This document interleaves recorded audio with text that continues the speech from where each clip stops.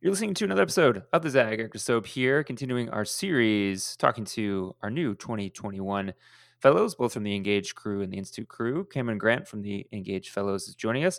She is working in a job and a profession that is top of mind for everyone. We'll get into that. We'll also talk about what she's looking forward to once the program starts here in a couple of days. Thanks for tuning in. Let's get to it.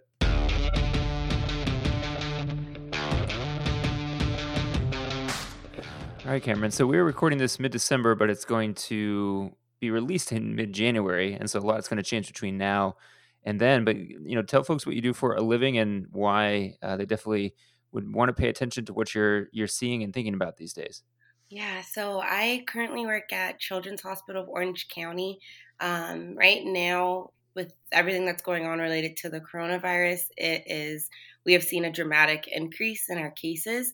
I think in the beginning, people weren't thinking about children having COVID and what that would mean, but we are starting to see so many kids, teenagers.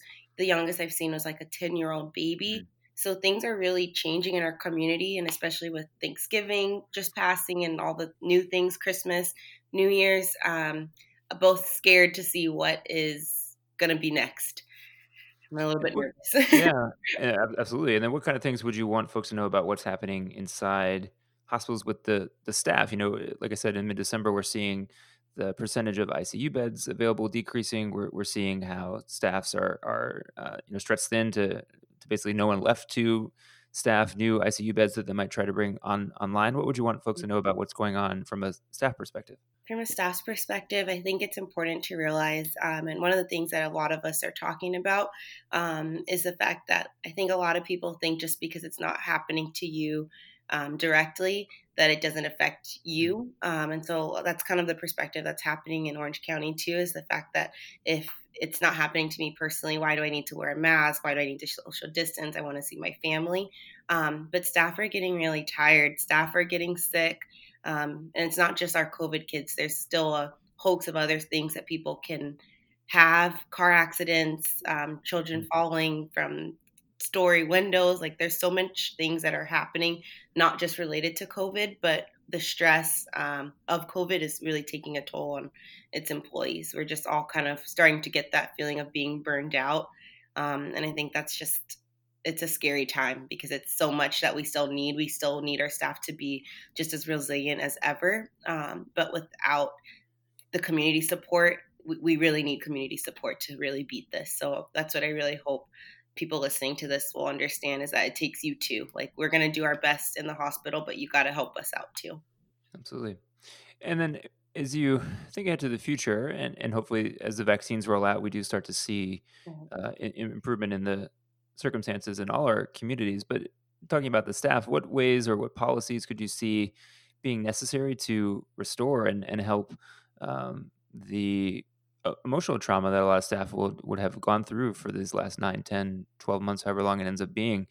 How would you want to see those things put in place to make sure that the profession of nursing, the doctors, all essential frontline workers within hospitals can stay for long periods of time and keep doing the great work that they're trying to do? Right. That's a great question. I think most importantly is that I'm hoping with the change in administration that we can also have some trust. So from like a federal standpoint, we can start building trust. From maybe a state level, we can also do things to help support hospital staff. I think it's important. I think it's maybe also a time to think about this 2 weeks of, or only a few days of like PSL or paid sick leave. At our hospital, it's only 3 days. Especially when you think about the fact that this virus, they want you to quarantine for 10 days. I mean, hospital staff, we are lucky enough to afford that. But when you think about that for the greater community, not being able to work for 5, 6, 7 days, that's a long time. So I think it's also time to start thinking about sick leave and what that really means. And is 3 days of sick leave enough, you know? Yeah, absolutely.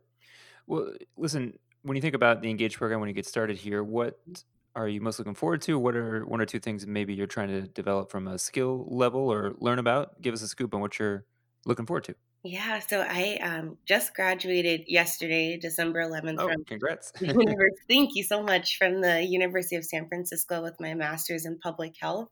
So this is all just it's been a crazy year. It's a crazy year to have graduated with a public health degree. But I think what I'm looking forward to is just now using the skills, your rudimentary skills that I learned in my master's program and now putting it to action.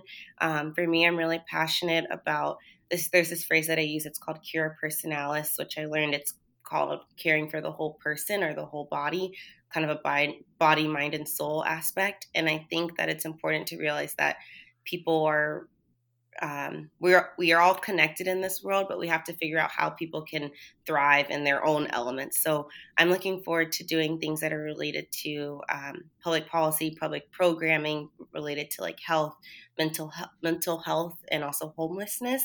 So there's so many things that I'm passionate about. I'm really looking forward to working with this group of people who are like-minded like me, and just to learn from them. So I'm really excited just to see what the future holds. It looks like it's a great group of people. Well, listen, congrats on graduation. Congrats on entering a new program that you'll graduate from in just a couple months here. We're excited to have you and excited for everyone to listen to all the episodes of the ZAG we've been dropping the last couple of days, featuring the Engaged Fellows that will be with Cameron and her group, but also the Institute Fellows as well. Get those all the places you find your podcast: SoundCloud, Spotify, Google, Apple. They're all there, short and sweet. Check them out.